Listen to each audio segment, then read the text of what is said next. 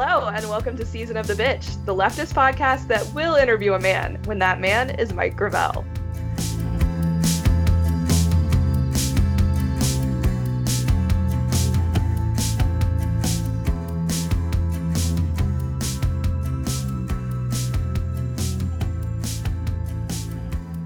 Today we have Kellen, Ambria, Hope, Zoe, and Laura. Yeah, big crew. Before we get into our interview today, I think we wanted to address a question that some longtime listeners may have coming into today's episode. As many of you know, the animating drive behind our podcast is bringing you conversations with people who you might not otherwise hear in the left podcast world. We're an all-women group, and we generally bring on guests who are women, non-binary, or genderqueer. However, we have, on one occasion, broken this rule. A couple of us in long-term partnerships with cisgender men interviewed them for our 2018 Valentine's Day episode, #Season of the Bitch Deep Cuts. Want to interject that I never approved of this episode secretly, God. Deep down inside, and not because I was single. Yes, it was because I was single. So, here at Season of the Bitch, we do occasionally bring dudes on this podcast, but really only when they're an actual part of one of our families. This is why, for example, my adoptive father, Terry Crews, has an open invitation to come talk to us. Note, he doesn't believe in nepotism, and he wants me to find success without being in his shadow, which I totally get and respect. Love you, Dad, but you're still welcome to come on the show anytime. So with all of that being said, this week we are so excited to have on the podcast my internet grandpa. That's right, today's episode features presidential candidate and former Alaska Senator Mike Gravel.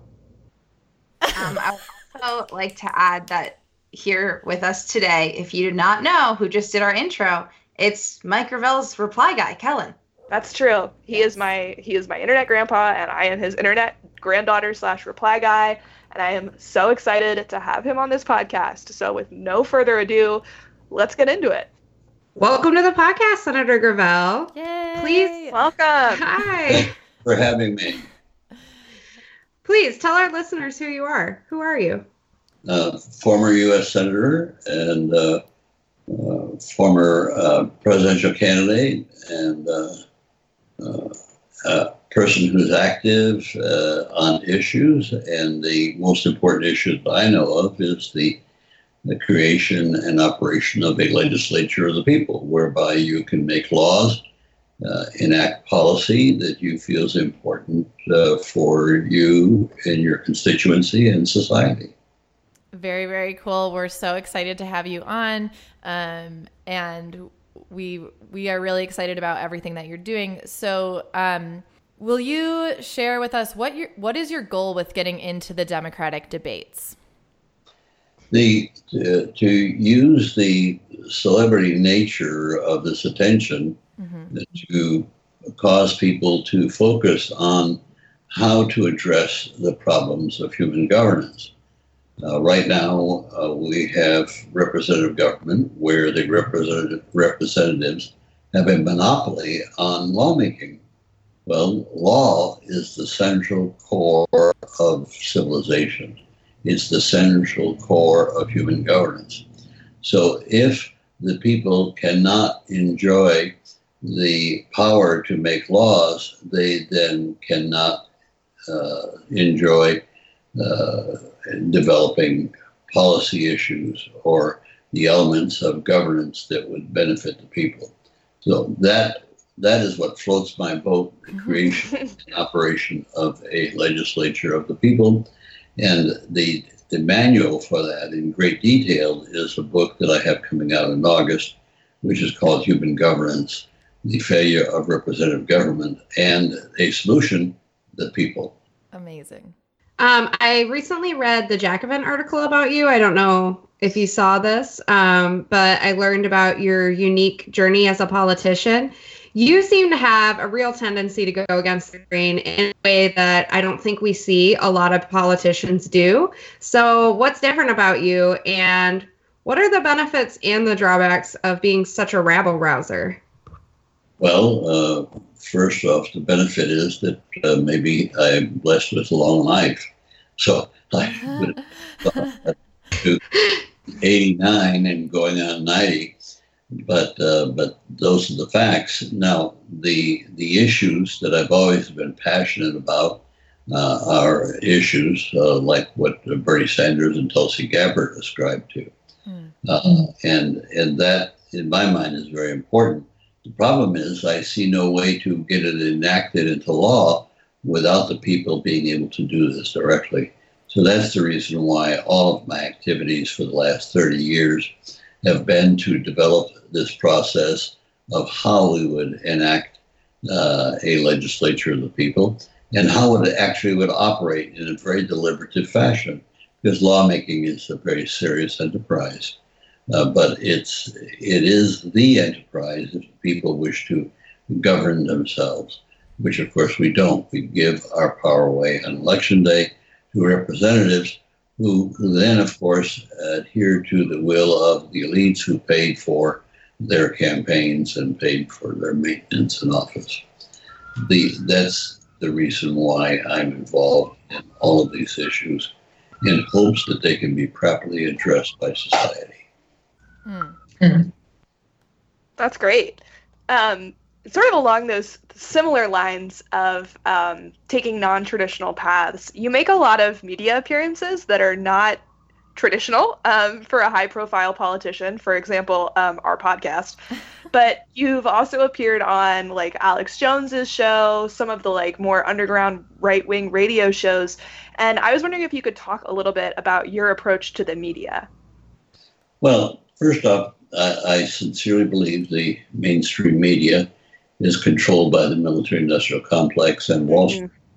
And I'm joined in that view by Jill Lepore, whose recent history, These Truths, and she's the first historian that I've run across that has addressed that problem directly. And so if you have a situation where the media is controlled by a certain group, then you have people being misinformed on the issues that affect their lives. And this is very serious because a democracy can only survive if the people are informed about the issues. And so when they're uninformed, then they cede the ground of public opinion to the elites, who then manipulate that process to their own selfish benefits. Incredible. I think we have another media question. Social media. Nice transition. Thank you so much. Yeah, it's a little bit lighter of a question, but for anyone listening who doesn't know, your Twitter presence is being run by essentially two teens in a trench coat. And I was wondering, what was it like? What has it been like working with them? And also, what made you trust them when they initially contacted you? Well, when they initially contacted me, they asked me if I would run for president, and I responded by saying, "Do you know how old I am?" And they said, "No, that doesn't matter. What we're interested in is your views, the views you have on the issues that we think are important to human governance." That I didn't necessarily acquiesce to running for office at that point. However, they plied me with a couple of memos, research on me, research on Tulsi Gabbard, and research on the fact that they were advocating a legislature of the people, which of course floats my boat. So when they led with that as something to address in my candidacy, I then complied and said, it's okay, you can go ahead and do an exploratory committee. Well, they jumped on that, and it went from exploratory committee to persuading my wife that it was okay to do this, and also that it was fine to go ahead and pursue getting me on the debates, and then leading me into a situation where I sincerely am trying to get elected. So that's the process that took place. I met physically with Henry Williams and a gentleman by the name of Church. David Oakes was ill when the others were coming out to visit with me. But I've, I'm on the phone almost daily with David and Henry. Amazing. And so they're doing what I consider an extremely precocious job in the campaign.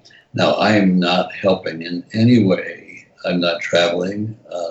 I'm only responding, like this instance, to interviews of people who want to interview me. But beyond the interview, the campaign is conducted by these 17, 18-year-old precocious people. It's really amazing. I work with teens in my day job, and, for me, it makes sense that there's such enthusiasm behind you from young people. And I also, am a person that luckily does not underestimate teens, but I feel like a lot of people have been very floored by the work that they do, which has been really cool to see. Yes, it has been, I must say. I think one reason that people really respond to it is it's super enjoyable to see this sort of like very young literacy coming from the account of someone who is older. Like it creates a dissonance sort of when you see like the picture of you with your sunglasses looking very cool. I think people really enjoy, they obviously come across as very, they speak the language of Twitter, I guess you would say. And they're willing to say things that I think a lot of other, political consultants or media folks would not be willing to say on a candidate's Twitter. And it's been incredibly refreshing.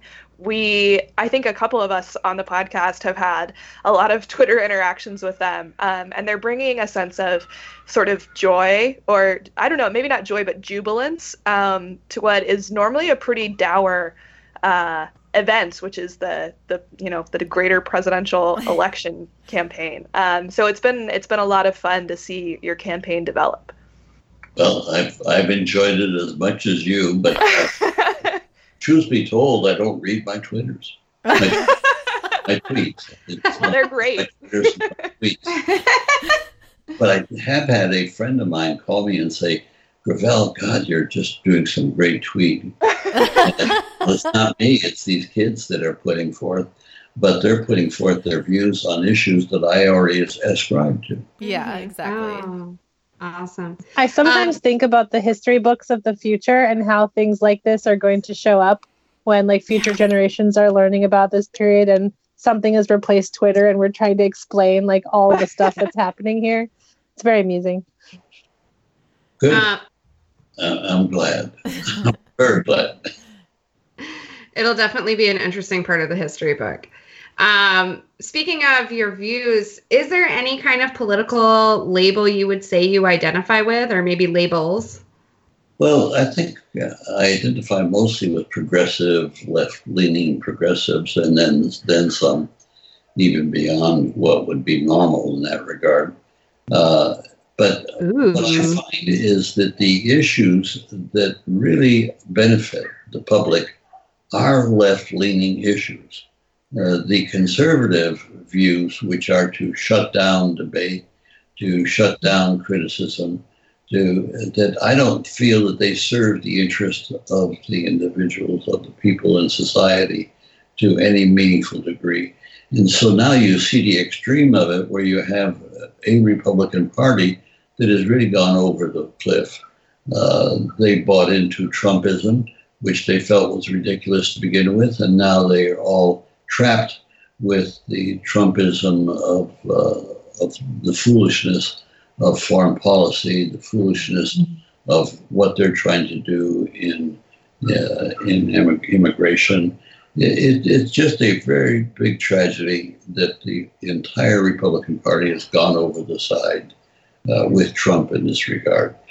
Will this only be a one-term situation? I don't know. I hope so. But I think what's going to be, significant in this process is the fact that the agenda that needs to be enacted to benefit the citizens has to be an agenda that's presented to the citizens themselves for enactment. And that's what, of course, I've been working on for the last 30 years, is the creation and operation of a legislature of the people. Yeah. So switching gears a little bit, I wanted to ask about the rock video from your 2008 campaign. If anyone hasn't watched it yet, wonderful political ad. Yeah, if anyone hasn't watched it yet, you need to go on YouTube and just search Mike Gravel rock video, but then get off YouTube before it tries to turn you into a white supremacist, and then resume listening to this. But also a quick summary of the video. It is Mike Gravel staring into the camera, smolderingly for about a minute and a half, a lot longer than you would think. And then he turns around, picks up a large rock, throws it into a body of water, and walks away. And then it says, Mike Gravel 2008. And I'm a big fan of this video. And I definitely ascribed a lot of my own meaning and metaphors to it. But I was wondering what the story was behind you making that video. This was a decision entirely by the young man, the two high school teachers that thought of this. What it is, as you just pointed out, it's a metaphor for everybody's life. In other words, you focus on what you want to do with your life, you go ahead and do it, you cause some ripples, and then you march off to your demise. That is a metaphor for life, and a meaningful metaphor at that. And when it came out in 2008, what was interesting is that the mainstream media didn't understand what this was all about. The kids immediately understood this as a metaphor. And so we had to explain to mainstream media what this was, and because they didn't understand it. And that says something about the mainstream media and, of course, the adult community that governs our society, that they really don't understand what needs to be done to bring about moral, healthy, free governance. Yeah, there's also, I just watched the Rock 2.0 video, which is that video overlaid with other clips of like the other candidates in the 2020 election, which was also a very powerful watch. The 2016 election. So no, for 2020 they put it's a Rock 2.0 video. Right. Yes. And you'll notice that I've gotten a little older. We did not notice that. We cannot confirm nor deny. So, just in terms of a little bit of background on us, we do identify ourselves as like a leftist feminist podcast, and we often talk about things in terms of anti-capitalism, particularly when it comes to democracy. And so I think, especially when you're talking about putting democracy in the hands of the people, we have often spoken about that on this podcast as it relates to overcoming these obstacles to a free democracy that we find to be mostly tied up in capitalism. But I was curious as to what you think is the biggest obstacle for leftists in this 2020 election. It's overcoming the control of mainstream media by the military-industrial complex in Wall Street.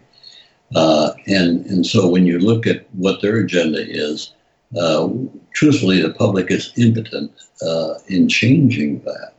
Regardless of who gets elected president, we do not advance all that aggressively in what we should do in human governance.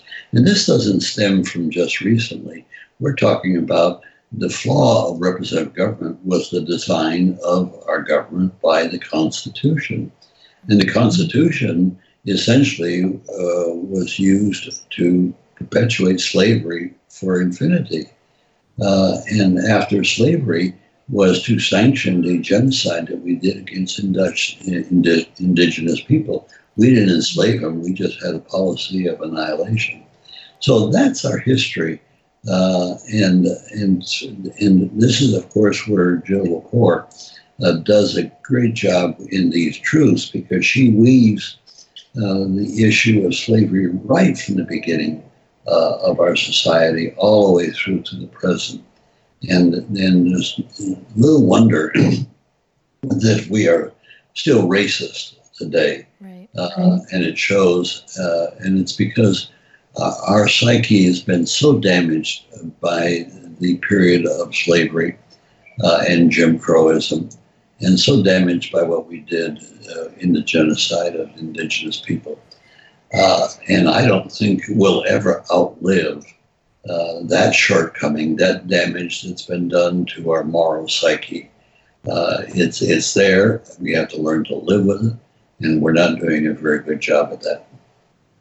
I'm sitting over here just losing my mind a little bit. I'm actually a history grad student, and so hearing you bring up the question of history, I specifically study the history of slavery in the United States, and so having that come up totally organically in this conversation is so exciting for me. And it was really exciting the first time you mentioned Jill Lepore.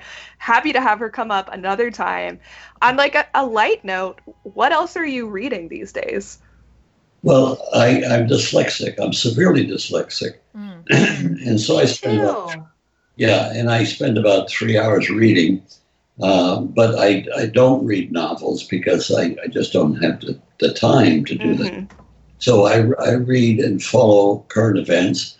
I'm absolutely fond and mesmerized by history. And I ran across a new quote by Hegel.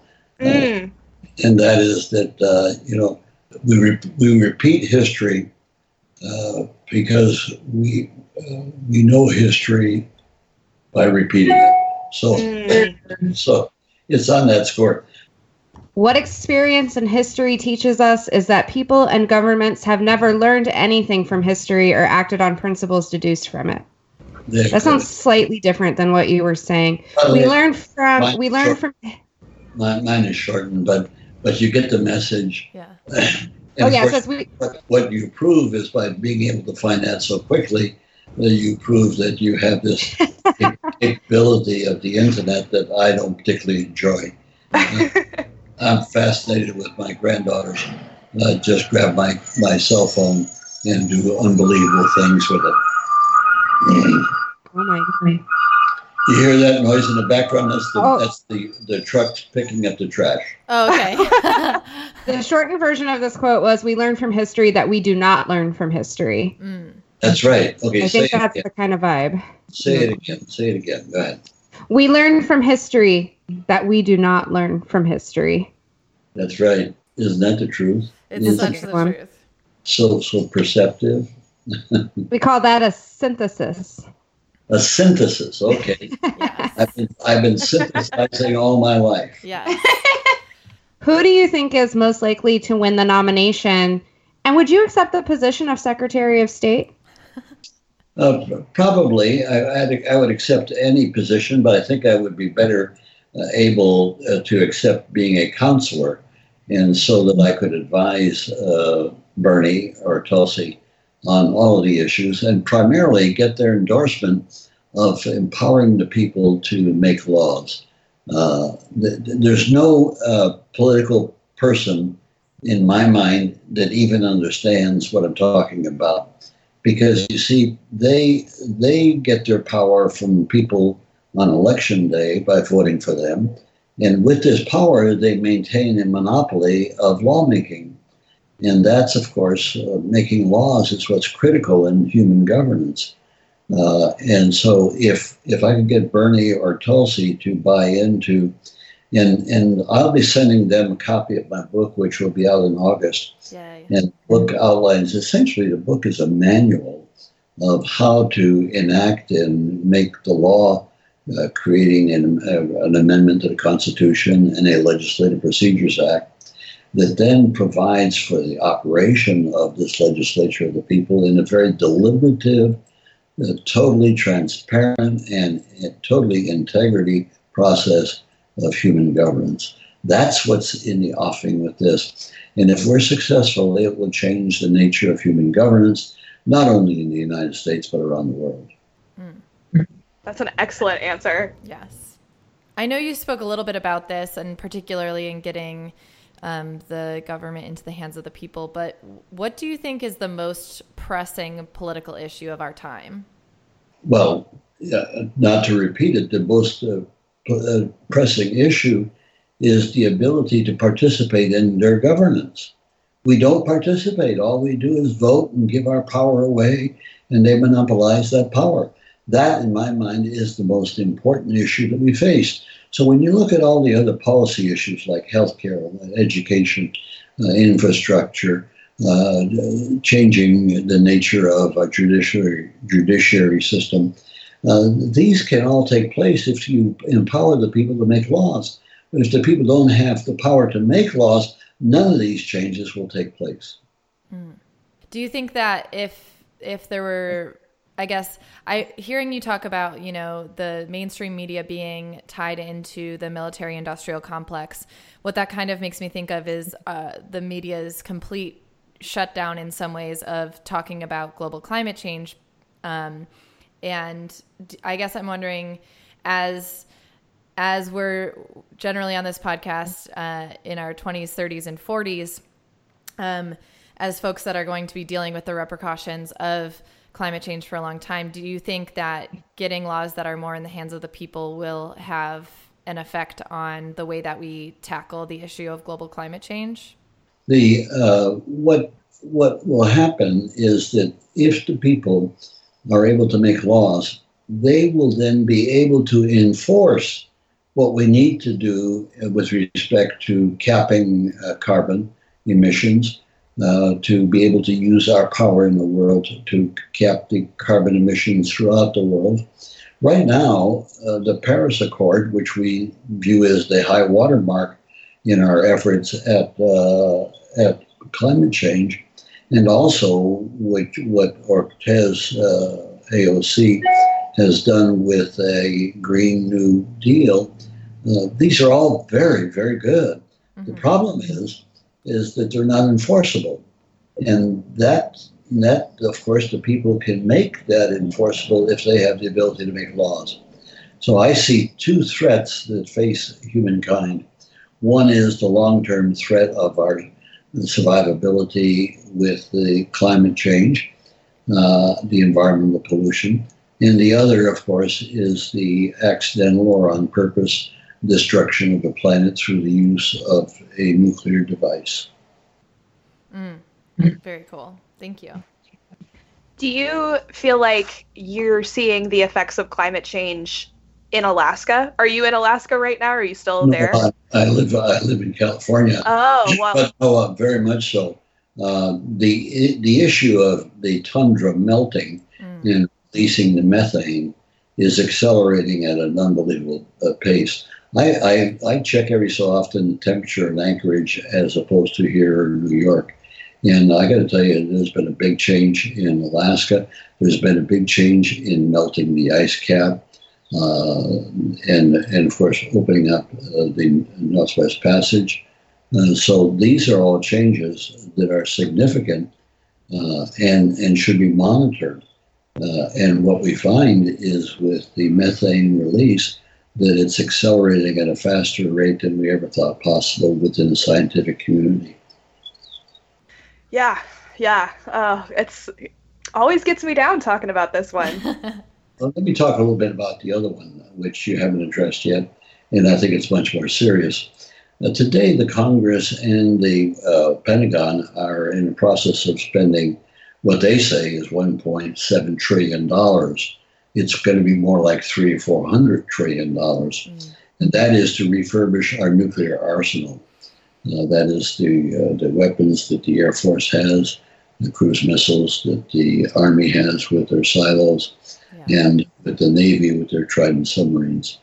Now, so you really understand the import of this. We have 12 Trident submarines, and these submarines each have a capacity of 280 warheads. One submarine could hold the world hostage. And of course, these are deployed in the oceans of the world, very difficult to monitor their presence. And so what's happening now that we're going to spend all this treasure refurbishing them is the fact that the leadership politically that are involved with this and the military leadership are literally insane, because what they don't seem to realize when they're talking about using nukes offensively or defensively is that these nukes are not usable. There's no way that you can use that any country, any of the 8 countries that have the nukes, if they were to unload just one attack, never mind retaliation, attack, it would trigger a nuclear winter, and all of us would die a very miserable death in a short period of time because the sun would be eclipsed for decades. Right. So when you spend that much treasure on a weapon, it's not usable. It's not usable. You don't even need to retaliate. Just the first use of it just triggers the nuclear winter. So why would we spend all this treasure on a weapon that is not usable? It really is questions the insanity of our political and military leadership. Not to undercut the seriousness of what you're saying, but I just love that you're using the word treasure instead of money. It gets wonderful. the point across for sure. Yeah, it treasure. gives it more gravity, you know. Oh, it is our treasure. When you're stealing billions, trillions of dollars that should be going to the well-being of people, Yes. as opposed to going to inert weapons of mass destruction Yes. or weapons of war. Who do we want to go to war with? Who's a threat to us? We don't have any threats to us. We create our enemies, Yes. and by and large, they're terrorists. But as far as nation states, here we're trying to demonize China and Russia. It serves no purpose at all. Russia is not going to attack anybody. They want to sell their oil and gas so that they can have a stronger economy. China spends what? We spend 4 or 5 times what China spends on their defense. And then we make a big deal of these islands in South Pacific, the South China Sea. Well, all those islands are, and this is not to make fun of it, I really mean this, is these are stationary, unsinkable aircraft carriers that line the 2 sides of the South China Sea. And why they are doing this is because their lifeblood, their economic lifeblood, travels through the South China Seas. And so if we were to try to constrict their ability, we could strangle their economy. And so they're providing for that to set up these islands and let me repeat, these islands are essentially aircraft carriers that cannot be sunk. And they only have 2 real aircraft carriers other than these islands. But these islands are defensive in nature, totally. And so for us to criticize this and try to make this an issue, and keep in mind, when China, with its defense posture, wants to protect the South China Seas, this is a benefit to Japan and South Korea and North Korea and Singapore and all these other nations. But China is the only one that has the capability of seriously doing this from a defensive point of view. Yeah, absolutely. So switching gears here, we have another host, Walida, who could not join us today, but it was very important to her that we get your take on Joe Biden. Joe, I've served with Joe and know him very well. I consider him a nice guy, but ideologically, I think he's a Neanderthal. Yes. I think that with the Hyde Amendment that just got exposed, shows you how bad he was in that regard. What he did in savaging the appearance of Anita Hill was beyond the pale. Absolutely. He could have let 2 other ladies to corroborate, and that would have been the end of the hearing had they corroborated Anita Hill. He didn't let that happen, and he let our inspector, a Republican from Pennsylvania, savage Anita Hill. And I have great admiration for her because she handled herself with such aplomb. We have the same thing now happening with Kavanaugh, and it's never ending. And of course, whenever I see that the ERA amendment has not been able to become law, Yes. Or amend the Constitution, I think it's a shame on our country. Now, with the empowering the people to make laws, I'll tell you, we'd get the ERA passed in a heartbeat. But that's not the case right now with the politicians who condone. And though we're getting more women elected to public office, we don't see a substantial change in the inequality between male and female in terms of economics, in terms of culture. Now, we do see some improvement in athletics, and I think it's so exciting. And yet you see the complaints right now with women in tennis that they don't make as much money as men do. And they should, because I think a women's tennis match is just as interesting. I prefer to watch women's tennis than men's tennis anytime. So those are the issues that we face today, and they could be because half the population is female. And so if we equip the entire population to be able to make laws in a legislature of the people, then can you imagine what the impact of women would have on the lawmaking process and be able to address the problems we face? That's a revolution that needs to happen. And the only way to happen is if you empower the people to make laws. We live under laws. Law is the heart of human government. Law is the heart of civilization. And to be denied the ability to make law because the representatives hold a monopoly over this is appalling. Amazing. So you speak a lot about militarization abroad, and we just kind of went into depth about this, but I was curious if you could tell us your views on the increase of militarization at home in our police force. We've acculturated our society to militarism. That's really what's happened. All you got to do is watch a football game or a major athletic event, and they haul out the flag, they haul out the services, they march around, and they have the flag the size of the football field. This is all, in my mind, a phony patriotism. And of course, what we should be attacking is this concept of my country right or wrong. If my country is wrong, we should prosecute the wrongdoers, whether they're criminals and if my country is doing the right thing, we should applaud it and help do the right thing. But that's not what's prevalent. What's prevalent is a phony patriotism, my country right or wrong. And politically, you see this, my party right or wrong. So I was kicked out of the Democratic debates in 2008 because I was critical of the Democratic Party at the same time I was advocating changes to be made. Now, if you're not critical of when things are going wrong, then there's something wrong with you. And so then to support, regardless of what the issues are, to support my party right or wrong, in my mind, is a great immorality. Thank you. Yeah, definitely. So we're getting towards the end of our time. We just have a couple questions left for you. But as we've been talking about, you've had a long career in politics in various positions. And I was wondering, what are you most proud of from your career of politics? What I'm most proud of is the fact that of releasing the Pentagon Papers and fighting the battle of secrecy and authoritarianism in government. And so when I look back as to what I could have done, I should have done more.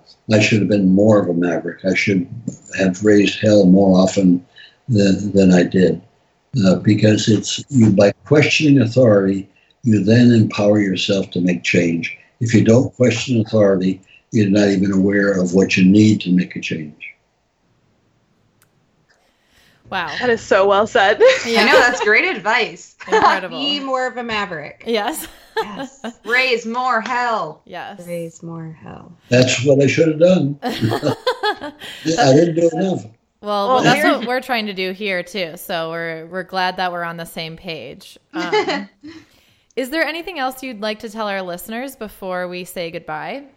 Well, to repeat what I said, that the most important thing is to bring about the enactment of a legislature of the people and the process to legislate through the process. That's where it's at. That is the heart touchstone of it all. Empower the people. you've heard the cliche that, give a person a fish, you feed him for a day, teach them how to fish, and you feed them for a lifetime. The same thing with human governance. Give the people the power to make laws, and they'll make policy to their best interest for the rest of their lives.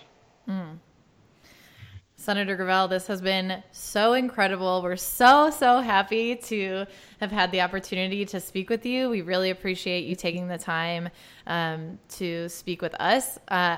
You may not know this, but we generally only have women as guests on our show, but we were so excited about the opportunity to have you on. So thank you for being one of the only men that has been on our show. Well, I'm honored in that regard. Thank you very much. Thank you so much. Well, there we have it. That was our conversation, our much anticipated conversation with Mike Gravel. It was really fun to talk to him. He's really an interesting person. I love that he kind of has his line about getting people, getting the government into the hands of the people. It has very much this like, sort of like, I don't know. It makes me think of like old school libertarians in England. Yeah. But I really do wish it was a fantastic conversation. And there at the end, I thought that I should ask more. I wish I had asked more about how he sees that working. I'm very curious about this idea of, he seems to be suggesting like a direct democracy that is connected completely with legislation. I should have asked more about his vision for that. Oh, we only had so much time. Also, y'all don't know this, y'all listeners, but he had his video on the entire time and none of us did. And so we just got to like watch him chuckle at different things and like think about things and his mannerisms. And it was amazing. So, he did not seem at all concerned that he had his video on and he could not see us. No. I don't even know if he knew we could see him, but he chuckled during 2 of my questions, and I was like texting, being like, Mike Gravel thinks I'm funny. Yes. He doesn't seem like very easy to laugh, so I think that's a good thing to be proud of. Yeah. He also told me that I couldn't be further from the truth, but we're going to interpret that as that I was spot on. Well, yeah, because then he proceeded to repeat nothing contrary to what you said. Yes. I think it was a misstatement. It was, I mean, oh my gosh, what a great interview. Yes. The fact that he brought up Anita Hill totally unprompted. Yes. I was like literally crying over here. You know, I was on mute, so nobody could hear me sniffling. I also have a cold, so that's probably, that's part of it. Of course, obviously, I wasn't just crying because my internet grandpa brought up Anita Hill unprompted, my personal hero. I wanted to bring up that your Twitter is Mike Gravel reply guy, but I felt like he would not. No. He would be so confused. Or he might just be like, oh, that's nice. Thank you. I tried to allude to it when I was like, a lot of us have interacted with your teams on Twitter. Yes. I'm sure me personally. But I had a question too that I wished I had asked, and I just couldn't quite formulate it in time. But I was thinking about his comments about the mainstream media and how problematic that is, which I think most of us would agree with. But I'm not sure how we fix that in a capitalistic society, because we do still need journalism and we need access to good information. And I don't think any of us thinks that Alex Jones is the answer to that. Right. So it's kind of like a question of like, how do we solve for that? So I guess that's a question for another time, or when he becomes president and we get him back on the show. Yeah. President Gravel, so happy to talk to you again. Welcome back, friend of the pod. We have a legislative piece to advance. Yes. That we can now introduce directly to you as per your new system, sir. Yes. Amazing. What a blast, truly. I mean, honestly, I still am like in awe, and he was so friendly and easy to talk to that it was like, I mean, our listeners may know, like, even when I said like that, just to let you know, we're anti-capitalist, like, it's clear like he wasn't, you know, necessarily ready to talk about dismantling capitalism. But I think a lot of what he talked about is, you know, touching on stuff we care about for sure. He has a lot of a lot of critiques of capitalism, but framed in, you know, terms of the military industrial complex, which, like, you know, if you think about why are we spending so much money on, you know, nuclear warheads or what have you, you can't really answer that question without going into, you know, who's making money off of that sort of thing. So yeah, I see him as a fellow traveler, perhaps. Exactly. Yeah. There were a lot of moments. No, go ahead. Oh, it's a season of the bitch moment. No, you go. There was just several moments where I wanted to be like, sir, have you been reading Arendt?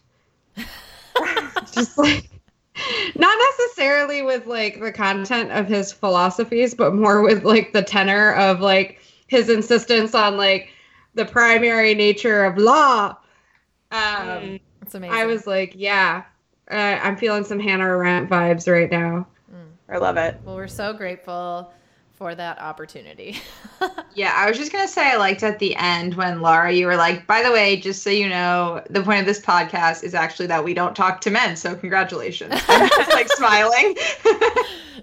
Well, I felt like at that point we had like broken the ice. I think if we started with that, maybe it would have. You would have freaked out. Yeah, but I was like, just wanted to let you know, like, this is a big deal for us too. You know, he was happy. He was smiling. Yeah.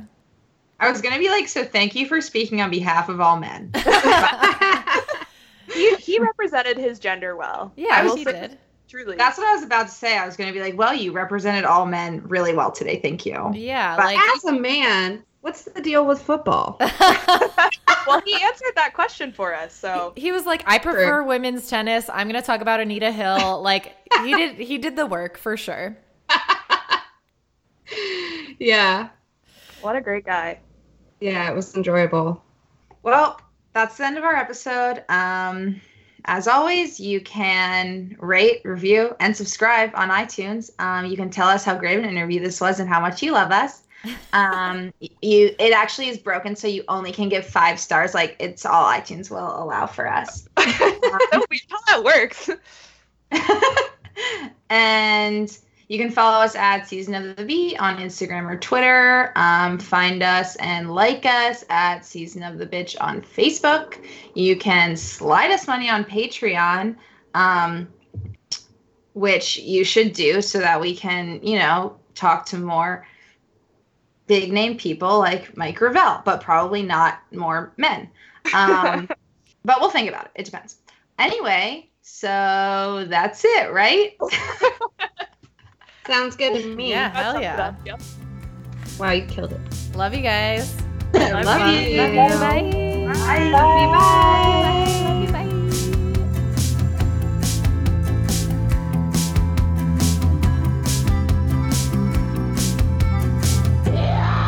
Season of the Bitch.